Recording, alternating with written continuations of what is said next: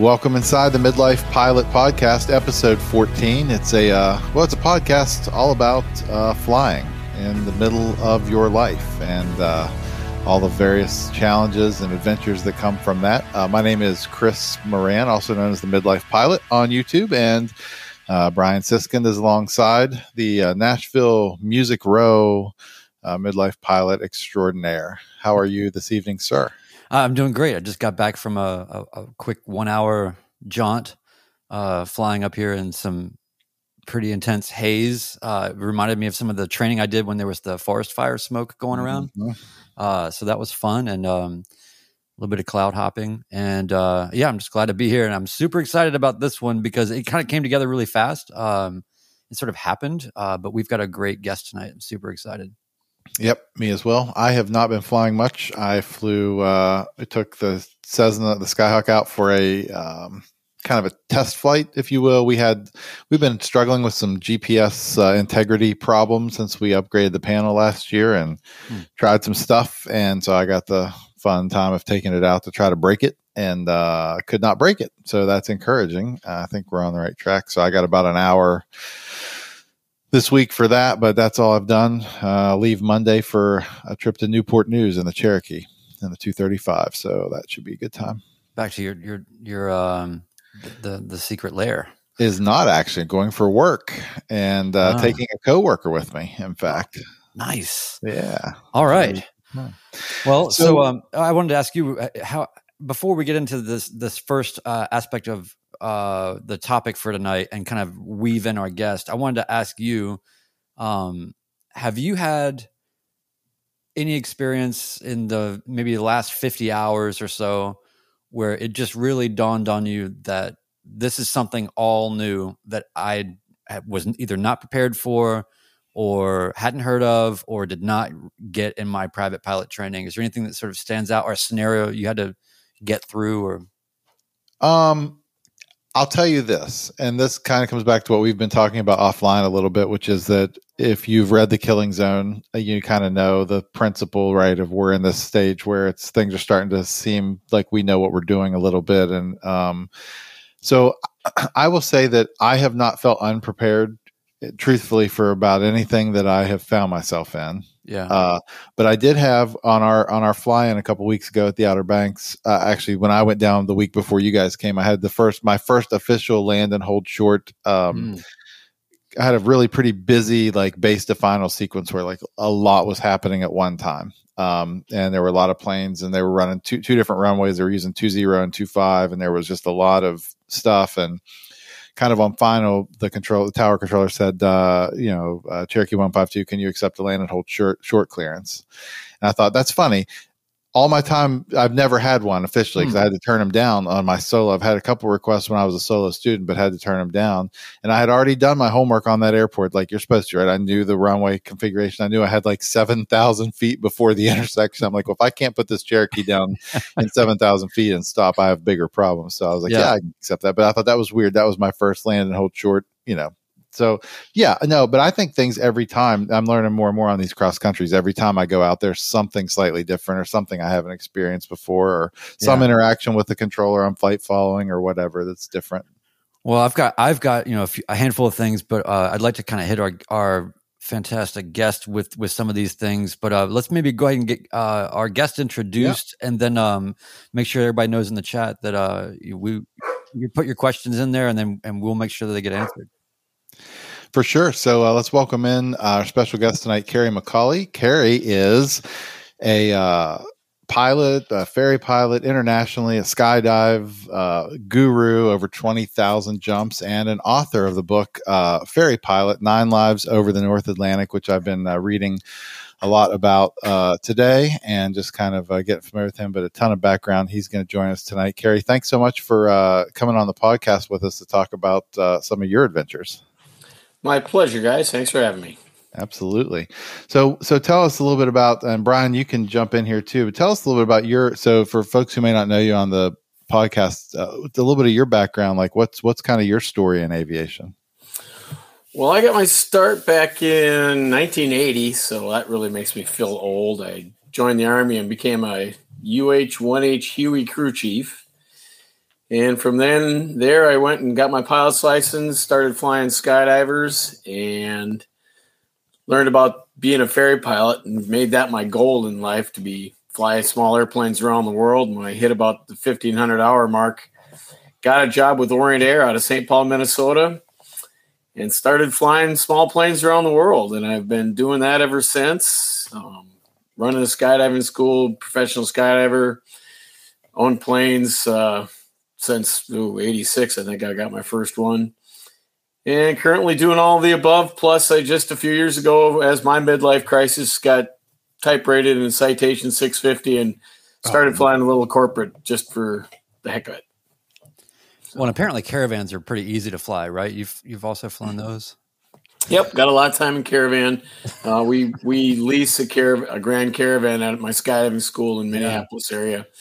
And I've ferried a couple of them to Thailand and around the world, and they're a pretty easy plane. Obviously, because somebody with zero experience just put one down just fine. So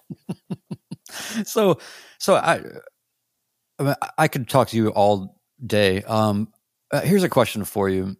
I think about all the times that I've done new things in aviation, sort of key moments, even in the sort of young time that I've had, just the first solo to the practice area. I mean, just some of these things, seemed so monumental and were such a key kind of pivotal point in my journey and my experience and all of that.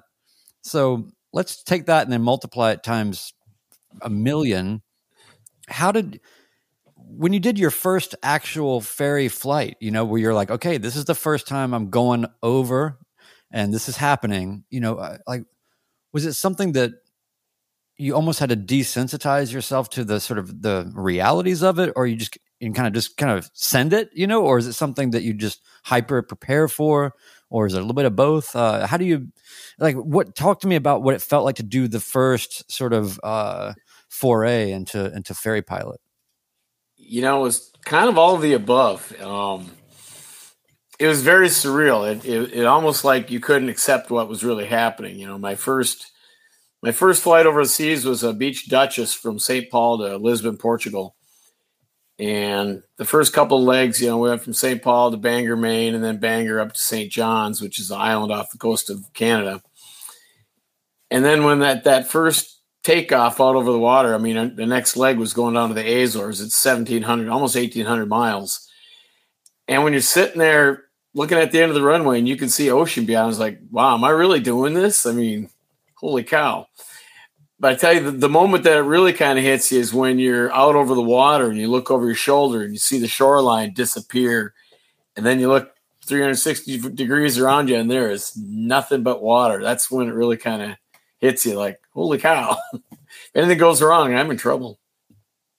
And it's very true, right? That you have like the phantom hearing syndrome, right? Like you get out over the water and things start to... Oh, sure. Was that vibration always there? Did the engine sound just right? And it was like everything. Especially at night, that's even worse. The lift slides off the wings at night, they say. So. And I find it interesting also that, and sorry, Chris, you can jump in anytime. I'm just going to just rapid fire because I have so many thoughts on this. So, like on one hand, you have to be a person that's kind of not an adrenaline junkie, but I suppose a bit of an adrenaline junkie, right? Like you skydive and you do all these things.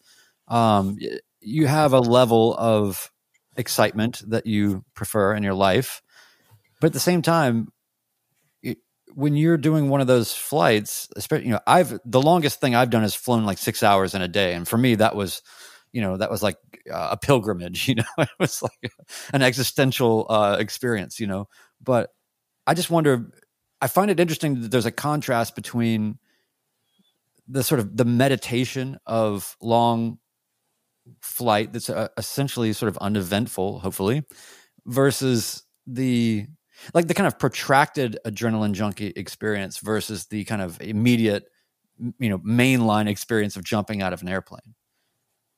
Right. I do have a pretty high level of risk acceptance. And there's a lot of planning that goes into it and a lot of training. I really think about every possible contingency as much as I can. I read everything I can. Education is key. But when you're actually out doing it, you can't sit there and be terrified or full of adrenaline for 14 hours. Right. It's just not possible.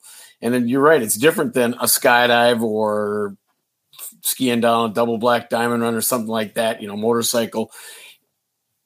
You're kind of like a wary truce with the fear, just kind of put that aside and concentrate on what you're doing in it. But after a while, it's just like, you have to accept where you are and what you're doing and put another tape in your Walkman and listen to some Pink Floyd and enjoy the day.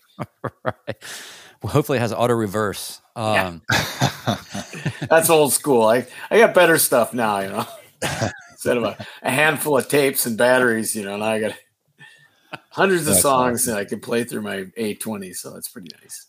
So in your book, let's talk a little about your book, The Ferry Pilot. So obviously there's, I've just kind of read, I've read front and back covers and inside and just trying to kind of get a feel for things. But obviously there,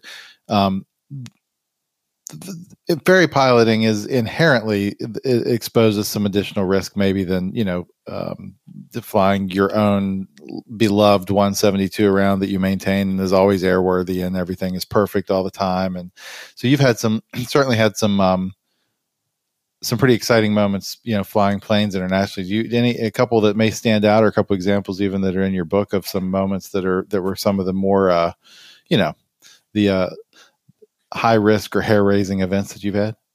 Sure. A lot of them. That's why I wrote a book. A couple of the bigger ones, one of the more exciting ones was I was ferrying a 210 to Tanzania, and on the leg from Morocco down to the Ivory Coast, which is up over the bulge of Africa, you fly that leg over the Sahara, you fly it at night. So you arrive down by the equator in the morning. So because the afternoon's got a lot of thunderstorms. And 3 hours into that night flight, it was about a 14-hour leg. I had an RBL come on. RBL is a really bad light. Those are the red lights in your instrument panel you never want to see. And I had lost my alternator. And I couldn't turn back because as I was leaving Morocco, a sandstorm had come up and closed the airport behind me. So I was kind of committed to continuing on. And I had to fly basically 8.5 hours by flashlight IMC because there's nowhere to land all the way across the entire Sahara. And once the sun finally came up, then I had no avionics, no GPS, no nothing. And I had to find this city on the coastline someplace, and I had to come up with some unique solutions to my problem. And that's kind of one of my strengths, I've learned over the years is if you got time to panic, you got time to do something more productive. So I can put that panic aside and figure out a solution to the problem and, keep swinging, and made my way there. Had to buzz the airport to wake the tower guys up and pump the landing gear down and no flaps, and almost got thrown in jail, and, just an average day as a ferry pilot. No, and in all fairness, I appreciate your brevity here because we want to cover a lot of things, but there's so many details to that story that I know that are just out of a movie. I mean, like this is the same flight, the same scenario where you, but with the briefcase, right? That was the next day. You mean where that guy with the shotgun? Yeah, that was the next day. Well, so people need to dig around, find the more expository versions of your stories, and then ultimately buy your book. That's what we're here to make sure that people do. But I want to turn the corner a little bit because and part of me feels like such a doofus being such a young pilot, inexperienced, 150 hours, to be talking to somebody like you that's been through more in a couple of days than I have in the entirety of we like to do a lot of martyrdom around our training, like this was so hard and it's the hardest thing I've ever done. And, the other day I had this bad landing and, we get really worked up about really small stuff. You're definitely a bit of perspective, but, the way that this all started was, I had been sort of polling people, trying to find out what are some of the things that private pilots don't get trained on. that perhaps you think that there should be some training on, or maybe it's just not as rich of a training as it should be, or something like that. And I thought that your mention of, people bring up the obvious, right? Like spin training, and some of these things, but you brought up, and I guess the wording would be essentially inadvertent scud running under sort of lowering ceilings and terrain ultimately, or just inadvertent scud running. Yeah. That's kind of one of my pet peeves, or things that drive me nuts about flight training, is CFIs really never cover that. And the scenario I'm talking about is not going out and purposely scud running, hey, I got a day here, the ceiling's at 800 feet and for 100 miles and I think I can make it. Right. It's the day that somebody goes out and pushes a situation too far and gets himself into trouble, and they don't know how to handle it. And that's what I really want to talk about, and not necessarily how to avoid that situation per se, but what to do when you find yourself. Because one of the things that kill a lot of pilots is that inadvertent VFR into IMC conditions. You got a guy that doesn't have an instrument rating. The plane's not equipped for it. It's a surprise to him. And all of a sudden he finds himself in the clouds and he's not prepared for it. And 90 seconds later, he's spinning into the ground and it's over. So that's what I really, think is important, and something that really gets missed.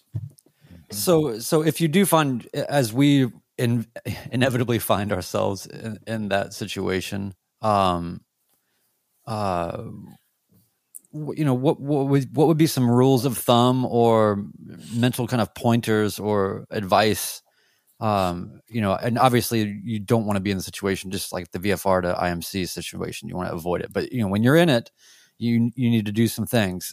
So if you are in a situation where you're scud running, it seems to me like one of the things that would be hard to do is having enough situational awareness to manage, threats with, towers or terrain or whatever, at the same time trying to figure out how to get out of where you are, like having such a localized focus of what's right in front of me and what might I run into versus how do I get the hell out of here? Yeah. Well, there's three main rules to think about when you get in that situation. Number one, don't fly into the clouds. Number two, don't fly into the clouds. And number three, don't fly into the clouds. It's not necessarily that simple, but that's the big one. What most pilots do when they find themselves in that situation, the guys that get into trouble aren't the guys that fly too low. They're the guys that fly too high. They find themselves scared of the ground, so they fly as close to the ceiling as they can to avoid being close to the ground and the radio towers and cell towers and power lines. They're literally dragging their tail beacon through the undercast. And that's when you find yourself accidentally flying into the clouds, because most of the time these cloud bases are not smooth like a ceiling. It's ragged. So when you're not paying attention, you're busy. You got to remember, you find yourself in the situation like, holy crap, I wasn't supposed to be here. I'm in trouble. That you're worried about breaking FARs, which should be the furthest thing from your line. Who cares at that point? Right now, don't die.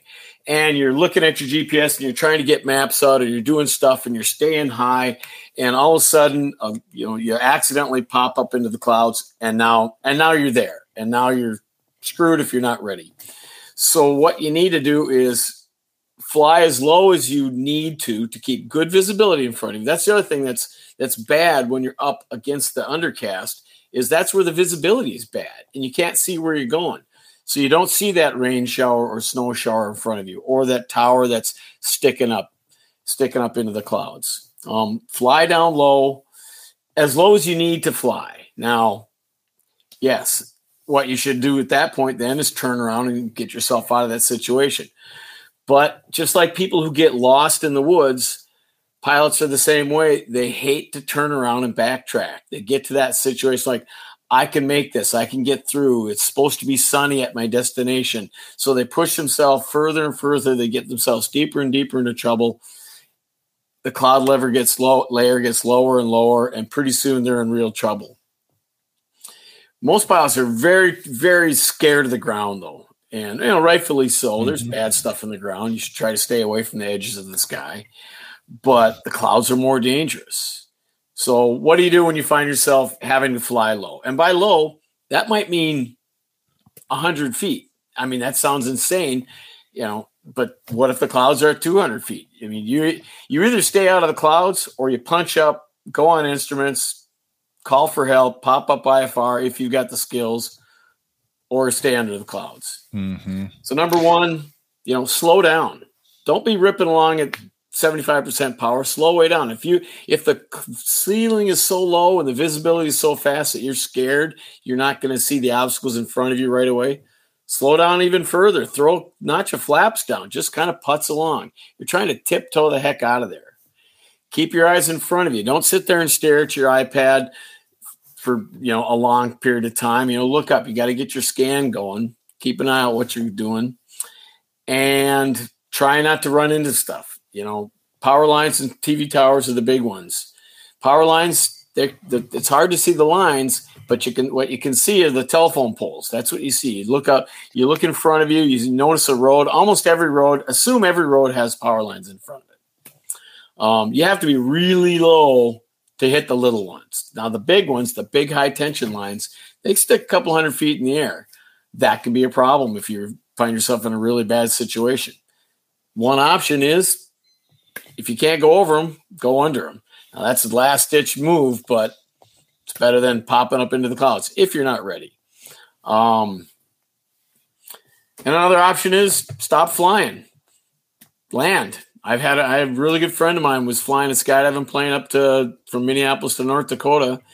And, of course, the plane, he didn't have an instrument rating. The plane had 0 instruments in it. And the whole area thunderstorms, and I tried to talk him out of it, but he just insisted, and he took off, and he got about halfway, and the ceilings got lower and lower, thunderstorms in front of him. He finally tried to turn around, thunderstorms behind him. He was literally trapped, and he just put it down on a county road and pulled into a farmer's yard and sat there. I mean, there's nothing wrong with that. That's the FAA couldn't care less. They would much rather talk to you about how you survive this situation than scrape up bits of aluminum all over that farmer's field. For sure. That's great. Kerry McCauley is our guest tonight on the Midlife Pilot podcast. He's author of the book Ferry Pilot, 9 Lives Over the North Atlantic.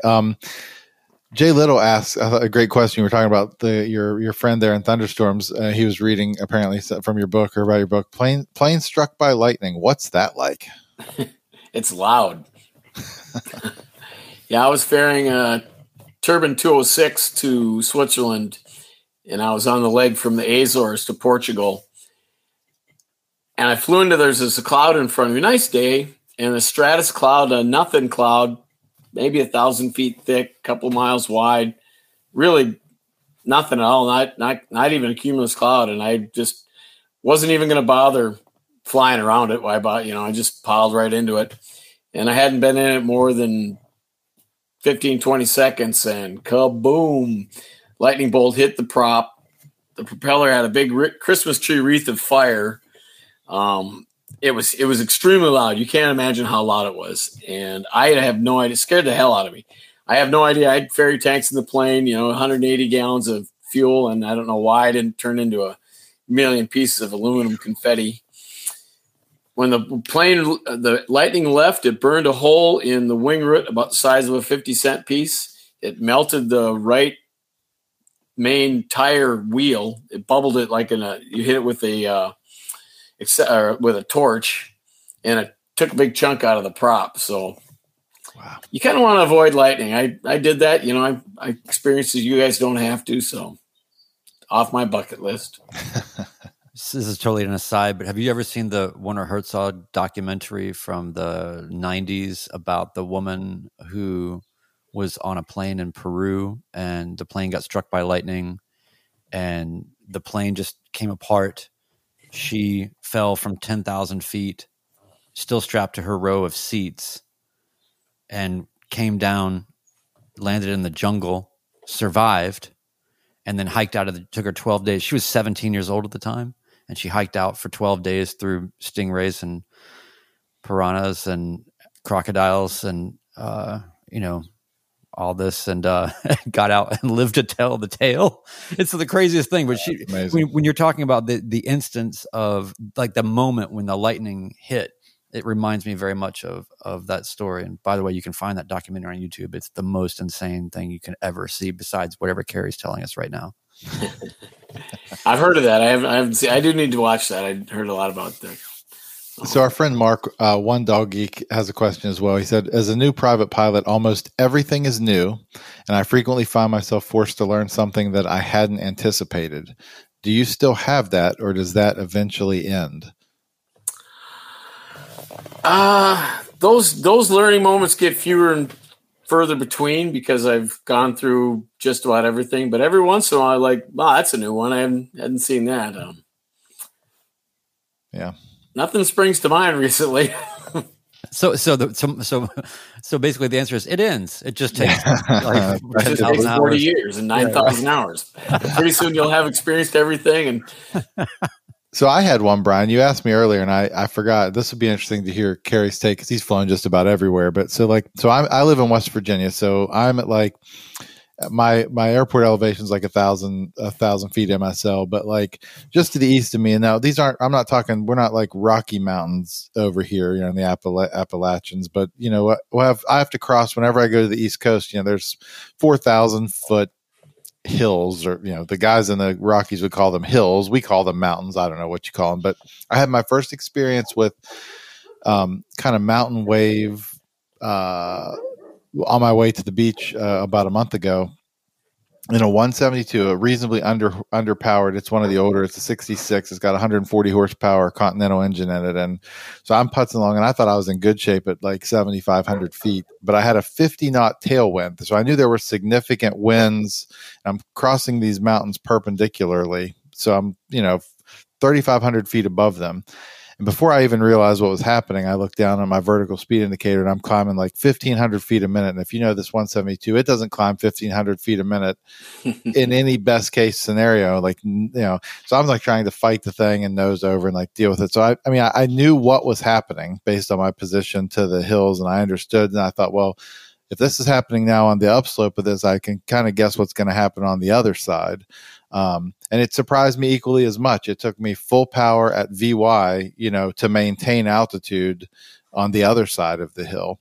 Do you have any mountain flying? That to me, that was a new experience. I knew what it was. Like I had been trained to understand the physics of kind of how the wind works, but that first moment when I looked down and realized what was happening, it kind of did catch me by surprise there a little bit. And I thought to myself, that's part of the reason we leave some separation there. Because if I had been 1,000 feet above and the wind had been the opposite direction, and my first run in with the mountain wave was on the descending side, I could have had a problem there.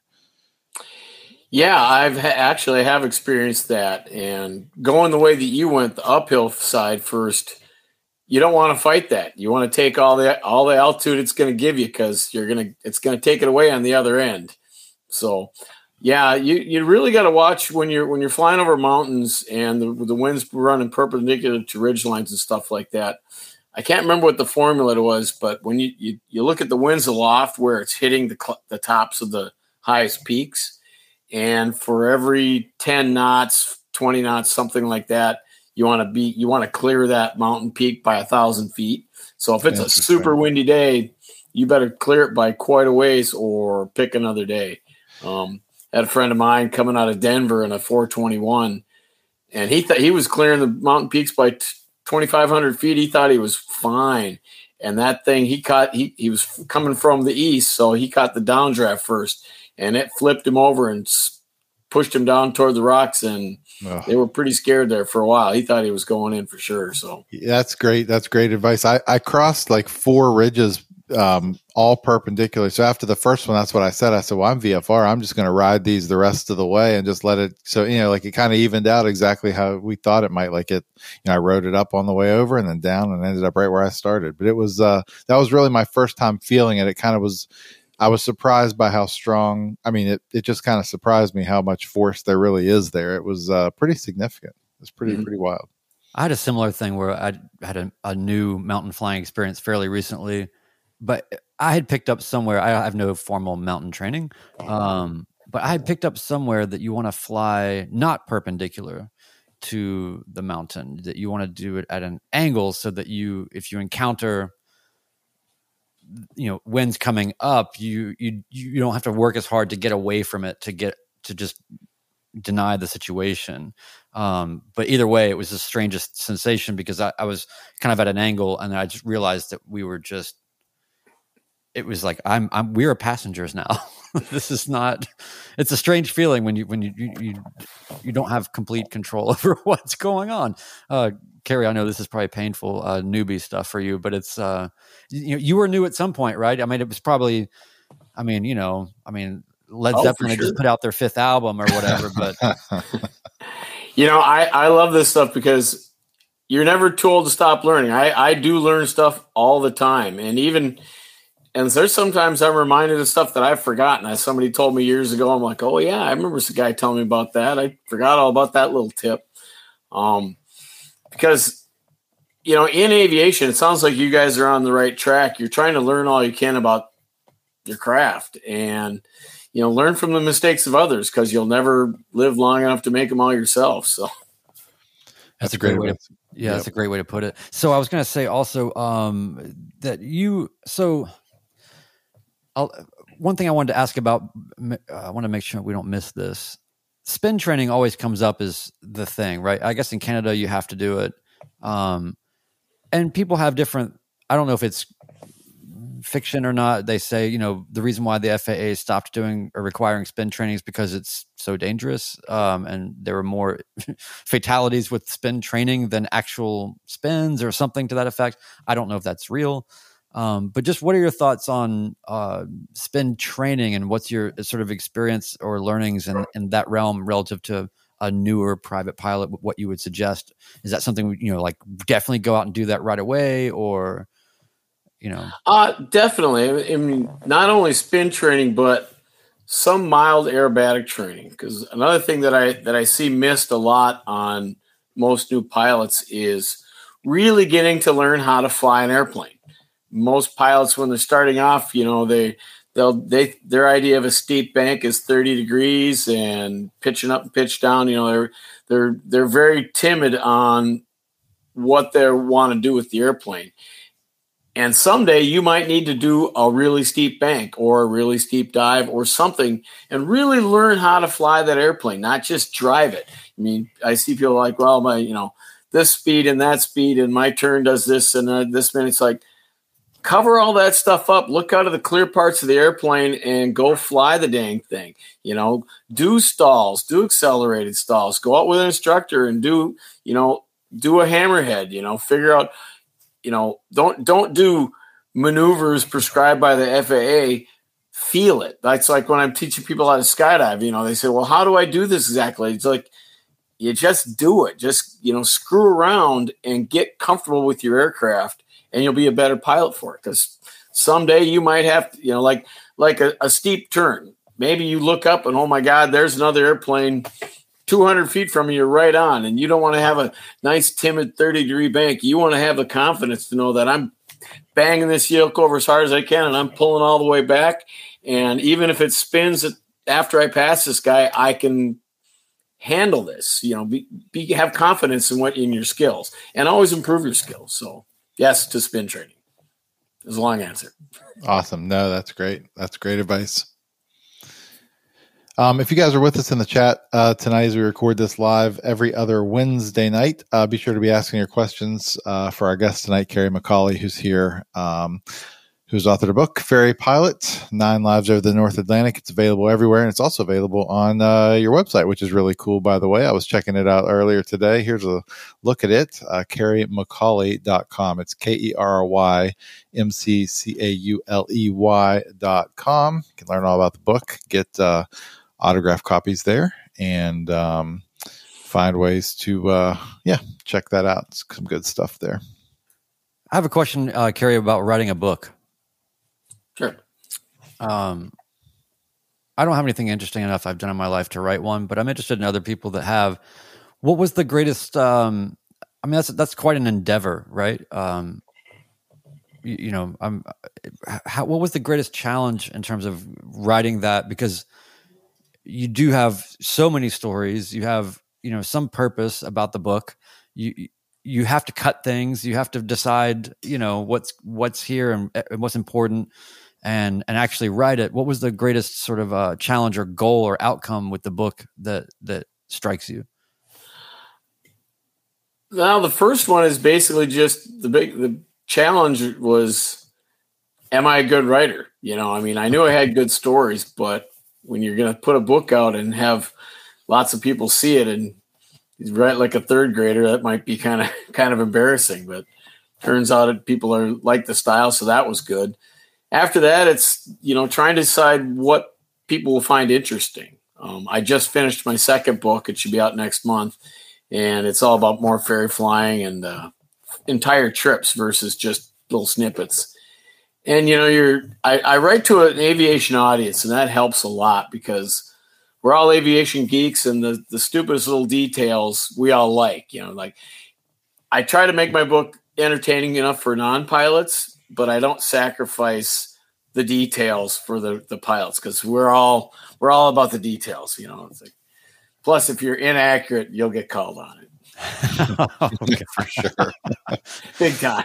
Well, One Dull Geek has a great question here, Chris. Yep. And it's really, I like it too because it's kind of like, hey, this is all great. I love the scud running idea, and that as something of import. So how, so he's asking, including that in training. What would you do to include that into training, or is there some plan or methodology that can be shared that that Mark can take his to his CFI and say, hey, I saw this guy Carey on the internet and he said that I should do this with you? Well, that's a tough one because, of course, everybody's definition of scud running is different. I was talking to a good friend of mine who just recently got his private pilot's license, and this subject came up. And I suggested to him that he fly back home that day in his 172 at 1,000 feet AGL, and that number scared the heck out of him. And I was thinking that was very conservative, and that's pattern altitude. That's not, in my opinion, that's not low at all. But for a lot of guys, that is. I mean, they think they're tooling around 1,000 feet. That's crazy dangerous. If your engine quits, you only have a couple minutes to find a place to land. But practicing scud running is tough and dangerous because if you are low, your options are limited. You could hit stuff. So it's not really something. I mean, I want to make myself really clear on this when I'm talking about it. I'm not encouraging scud running. Myself, right. I love scud running and do it all the time. Don't tell the FAA. I've done a lot of it over the years, but I'm very skilled at it. And when I do it in planes, I do it in planes that are IFR certified. I have all the tools at my disposal and the skills that if I push things a little too far, I can just say, well, this has gone far enough. I shoot straight up, pop up IFR clearance, continue on. So perhaps maybe it's something along the lines of you would simulate it on some level and say, okay, we're going to come up with a magic sort of fake ceiling at 1,000 feet, and we're going to go to an area where we know that there's a lot of good alternative places to land if we need to, and some good fields around. And I really liked what you said about one of the things you said that it just wouldn't have dawned on me, at least not to the extent you said, slow down. And of course, I would be thinking maybe slow down, but when you actually said, put the flaps out, like that, when you said that, it clicked in my brain. I wouldn't have thought of that. I thought about it while we were on our beach fly-in, Brian. Quick story. because I had my 235 there, and these guys had little like a 172 and Cherokee 140 that we were trying to kind of go together. And I'm like, I might have to like put my flaps in and like pull things way back and like kind of stay up there. But yeah, no, I'm sorry. Yeah, I'm sorry. Now the flaps thing, that's like an extreme. I mean, you can always slow down, but the flaps thing is like extreme. You've got pushed down to, 300-400 feet, and you're really just tiptoeing along, just trying to extricate, get yourself out of that situation. Another thing that you can practice on, though, I just thought of is, navigation becomes a big thing because when you are scud running in those conditions, obstacles pop up in your way. Snow showers, rain showers, TV towers, mountains, stuff like that. So you want to make sure you're avoiding those, fly around that stuff. Now, of course, if you fly 3 or 4 miles to the left to get around some big rain shower, now you're off course and you're possibly a little lost. Know how to get yourself back on course. I mean, if you got GPS, just hit direct to your destination and there's your new destination. Don't try to drag yourself back over to your original one. But also training, looking for towers ahead of you. Most GPSs will point those things out. Where am I? What's my altitude? What are my real dangers here? Stuff like that. And also looking at your options on where to go. Yes, if you're going to be stubborn and continue on to your destination, can't help you. Good luck. But you don't have to do that. You can find another airport. Look at, if you've got weather on your iPad, hey, look, just 10 miles north of me, there's an airport that's VFR and it's got 2,000-foot ceilings, and maybe I'll head that way and get the heck out of here. So that's some stuff you can train with. Do you think that there should be some maneuvers that are actually required in the ACS that just are not included? I don't know, Dutch rolls, or I don't know, something that.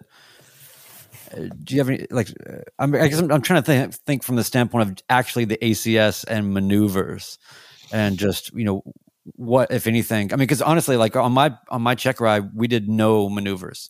We I'm sorry, we did steep turns, we did maneuvers, but I'm sorry, ground reference maneuvers. We just considered the pattern ground reference, right, or whatever. So anyway, Chris, go ahead. Well, no, I'm just going to say, I mean, I would interject one immediately, which is I think it's a mistake that in the private pilot ACS, it's no longer required to do a power off 180 in the pattern. To me, that a fundamental level of knowing how to fly your airplane is knowing how it's going to glide if you've got to find yourself somewhere. So the fact that that's not required anymore, to me, is kind of a disadvantage to the private pilot, frankly. Yeah, that's a good one. That's like. Inadvertent scud running is one of my pet subjects, but the other is the engine out, impossible turn debate that I think people avoid that, and the CFIs avoid that, and just basically say, until you're at 15,000 feet straight ahead, no matter what's in front of you. And I'm like, that's not my opinion at all. But you have to practice that because just briefly on that subject, the reason guys crash and stall spin in that situation is because they can't bring themselves to accept the fact that they're going to crash, that they're going to land off the airport. Because up until that point in their flying career, every time they've pulled back on the yoke, the plane has gone up because the engine's been running. And they don't learn that the power off 180 or whatever, they don't learn how to manage your airspeed when that's all you have, when the energy that your altitude and you've got in your airspeed is gone, it's gone. And the only way to get it back is lowering your nose. Pulling back on the yoke isn't going to do anything. So biggest shock to me in transitioning from my training in a 172 and at very low hours. I mean, I had 110 hours, I think, when I transitioned to a 235, Cherokee 235, was how shocking the glide characteristics of those two airplanes was. And it took me a really long time. I'm still not comfortable. I told these guys I had to take the 235 to the fly, and I would have way rather taken the 172 for putzing around the beach. I'm just so much more comfortable still in that plane. 235 is still heavy and weird for me, but it was shocking to me the difference in just how that thing flew with no power. I mean, the 235, if you're not turning to the numbers, if you're in the pattern doing a power 180, if you don't turn to the numbers the second you pull that throttle back, you're not making it to the runway. I mean, it's just not. In the 172, you might as well just go out and make a phone call and figure out what you're doing and come back around and you're fine. But yeah, I think that's a great point. And Bearded Aviator, I think, has another really good one. This is something else I've never done, Carrie. And I mean, I have never experienced an accelerated stall in a turn. I've never done a turning stall or an accelerated stall in my training. Yeah, most guys, they're literally too scared to try it. It's like, well, I kind of, they get it so it nibbles at it a bit, but most planes you got to be pretty aggressive with it to get to the accelerated stall. So, go out with an aerobatic instructor and see where she breaks loose. See where is the edge, because if you don't know where the edge is, you don't know what your aircraft can really do. Right. Jason Vaughn, who's in the chat tonight, wanted to ask you any issues communicating with air traffic control in other countries? Yeah, that's sometimes quite challenging because the controllers are all have to speak English, but sometimes their accents are really tough. I was flying over Bangladesh one time, and foreign controllers are allowed to speak their native tongue to local pilots, which kind of it annoys me because a French controller will speak French to an Air France pilot, and it kind of takes me out of the loop. It hurts my situational awareness a little bit, but I'd been handed off to a new controller in Burma, and I heard the controller talking to somebody in some foreign language. I didn't know what it was, and I figured, okay, he's just talking to a local, and I wait my turn to check in. And then I heard the pilot he was talking to answer him back in English, and I realized, oh crap, the original guy was speaking English, and I didn't understand a single word he said. So wow. I say the words "say again" quite often on a ferry trip. I just did that about 3 times on the trip I was just on in Nashville. Well, yeah, I had a funny one today because the Nashville approach said to me, they called me out and they said, and I was about 10 miles to the southwest of the airport, and they said, I thought he said, "Are you on a right downwind for runway 20?" And I said, so I responded negative. I'm, 13 miles from the field or whatever. And he was like, he was so pissed. He was like, how do you say it? Like, you are to join basically I'm telling you what to do. I'm not asking you not where you are. Yeah. He was not thrilled. So I didn't record it. It was fun. But anyway, so Carrie, one of the things I wonder about is I find, and I think others have had this dilemma, especially as a newer pilot.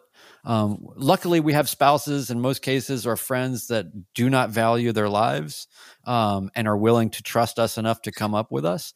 And that's great. But even still, when they get up there, they start to realize that they do value their lives. And then now they maybe they're having second thoughts about what's going on.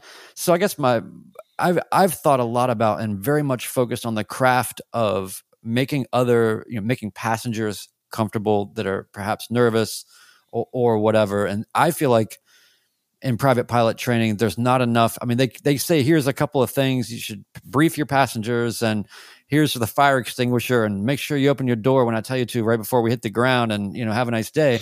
And that's about like what you get. But there's a lot more nuance to. I learned a lot on my check ride actually about sort of tricks to get people's ears sorted out or motion sickness things or whatever. So I didn't know if there's anything you had to offer from experience about dealing with maybe nervous or apprehensive passengers. Yeah. Don't fly with them. Don't fly with them. They're really annoying. They like a smooth ride. So I don't know if you've noticed it, but the turbulence usually ends at the cloud layer. So if you got a day that's a broken or scattered layer, get up above there so it smooths out. Remind them to, when you're descending, to clear the ears often so it doesn't build up. Try and avoid showing off steep banks, fly as smooth as possible. That's kind of thing. When I was a young man, I thought it was pretty funny to, do the 0G thing and try to scare my passengers. I was flying back from my grandparents with my brother and sister in a 210 one time and listening to the Twins game at the World Series, and Kirby Puckett hit the home run, and I pulled it up into a near vertical climb and pushed it over hard. And when we came out of it, my sister hit me on the back of the head so hard I thought she was going to have to land the plane. So don't do that. Got it. No World Series listening. Yeah. We got over an ADF. like AM radio style. Yep. Nice. I used to do that. We used to do that before we took the ADF. We redid the panel on the 172 and took it out. But for a long time, we were listening to our local news talk station here in Morgantown on it every time we were flying. Yeah. That's funny the 100% reason I left mine in my 182. It's like, there you go. Station. Yeah, I tell people it's a clothesline for camping. But yeah. So in terms of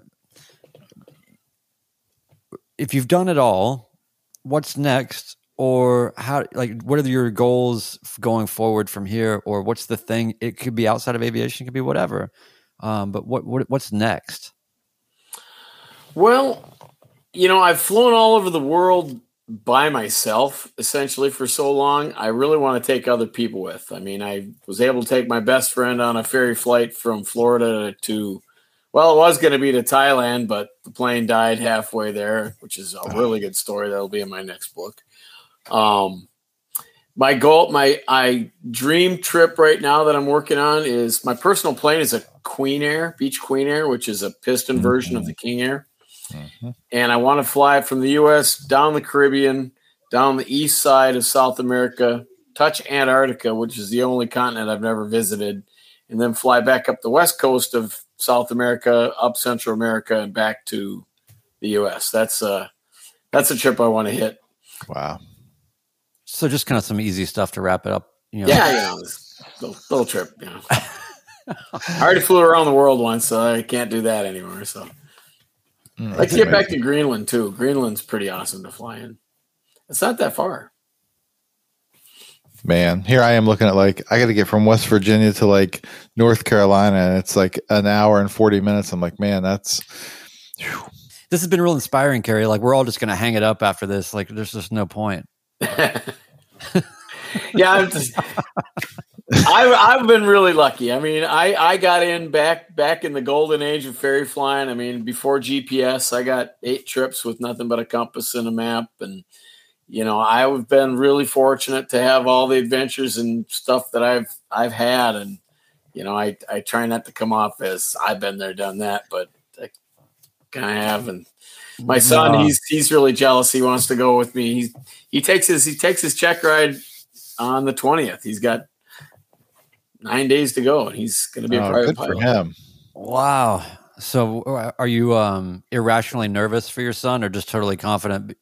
No, that kid, he's way too good. He's already way better skydiver than me. He's a good instructor, and he took 2 years off of flying. He was a Black Hawk crew chief, and he went to Iraq, and he came back, and he hadn't touched an airplane in 2 years. So I went up, flew with him, and his landings were just as good as mine. And it was like, well, you're just frustrating.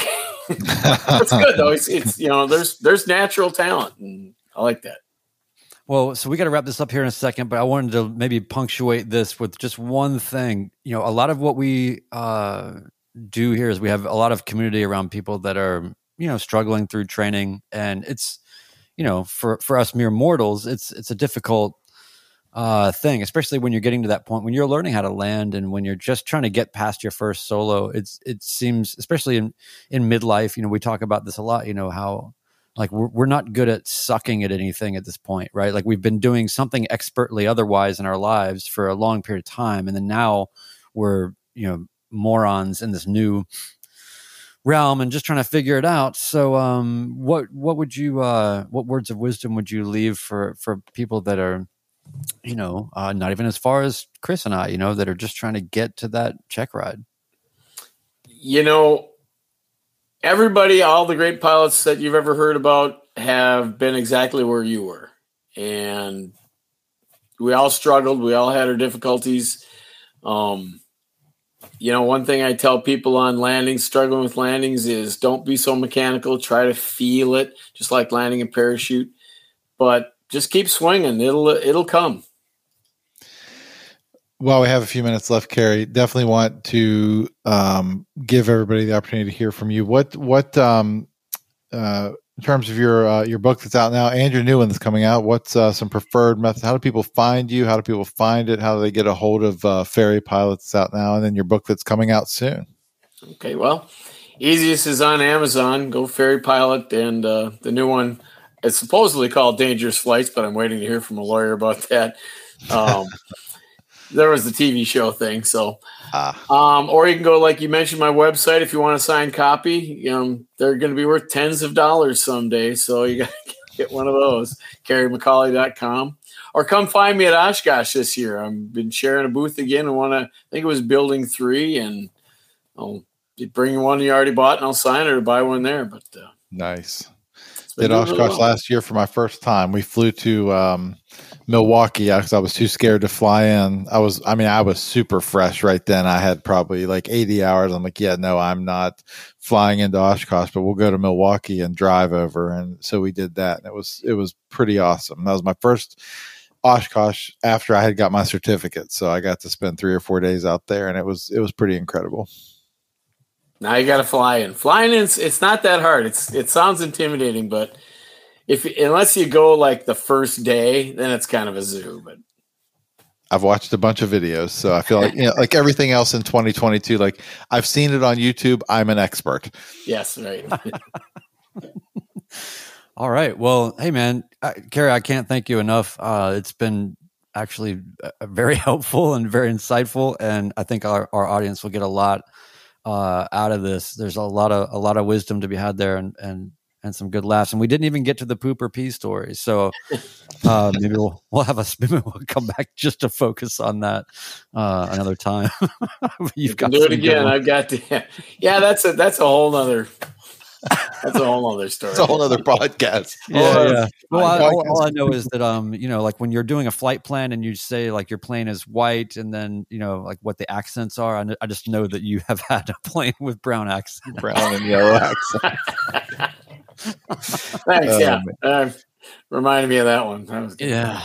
But all right. Well, Chris, get us out of here and carry us again, man. Thanks everybody for joining us. Thank you, Carrie, very much. Again, Carrie McCauley, really appreciate your time tonight, and it was great chatting with you and hearing some of your stories, and I appreciate your time. We'll check out your book for sure, and hopefully see you in Oshkosh. That would be fantastic. All right. Good talking to you guys. Thank you, sir. Good night, everyone. Thank you for joining us. Oh, there's the close-up look if you're watching on YouTube. We don't like it. Why do we do that? Thanks for joining us. We'll see you in 2 weeks. 2 weeks for episode 15. Brian, thank you for potting with me as always. Yeah, man, and let's get some videos out. I've got one coming. You've got one coming. I got one coming. Sure. Yep. So be looking out for those. And thanks everybody for being here. Yep. Talk to you soon.